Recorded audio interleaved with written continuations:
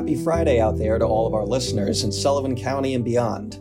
I'm co-editor Matt Shortall, and you're listening to another edition of the Sullivan County Democrat podcast for Friday, August 28th.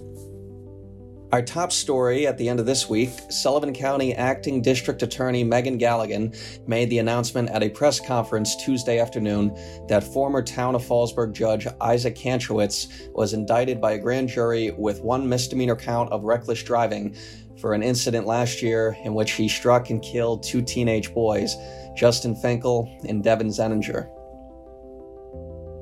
Kantrowitz was also charged with failure to exercise due care and speeding, both traffic violations. Some people criticized the indictments for not going far enough, but Galligan said there was insufficient evidence to bring criminal charges. In COVID-19 news, the County Public Health Services warned that anyone who visited Nelly's Sports Bar in Monticello on August 15th may have been exposed to the novel coronavirus that causes COVID-19.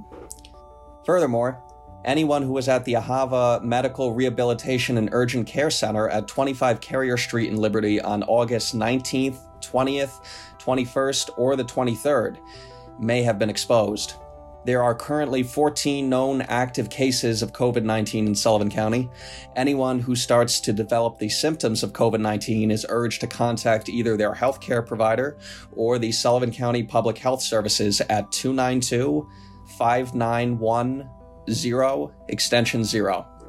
And be sure to ask for an infectious control nurse. In other news, residents in the town of Highland came out to a board meeting last week in defense of two local business owners who were recently served with code violations. In Liberty, it was a marvel on Main Street as the Liberty Public Library returned to its location in front of the elementary school. The library has had extensive renovations done over the last year or so and has made many updates in order to serve a new generation of library guests as well as old friends. Stay tuned for more updates as the library navigates its reopening plans amongst the COVID-19 pandemic. Also in news, the Youngsville Fire Department gets a $160,000 grant through FEMA to purchase new protective equipment for its firefighters. The town of Mamakating talks about how to prepare for future extreme weather events and more. In community news, White Sulphur Springs resident Alice Edwards turns 100.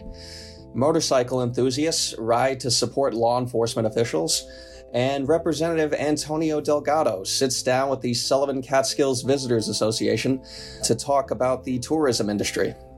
In sports news, writer Ed Townsend profiles the Yeager family and their proud, multi-generation athletic legacy.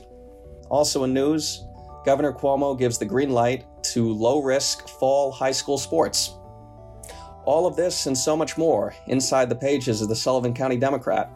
Be sure to follow us on all of our social media platforms if you haven't already. And as always, have a safe, healthy, and fun weekend out there.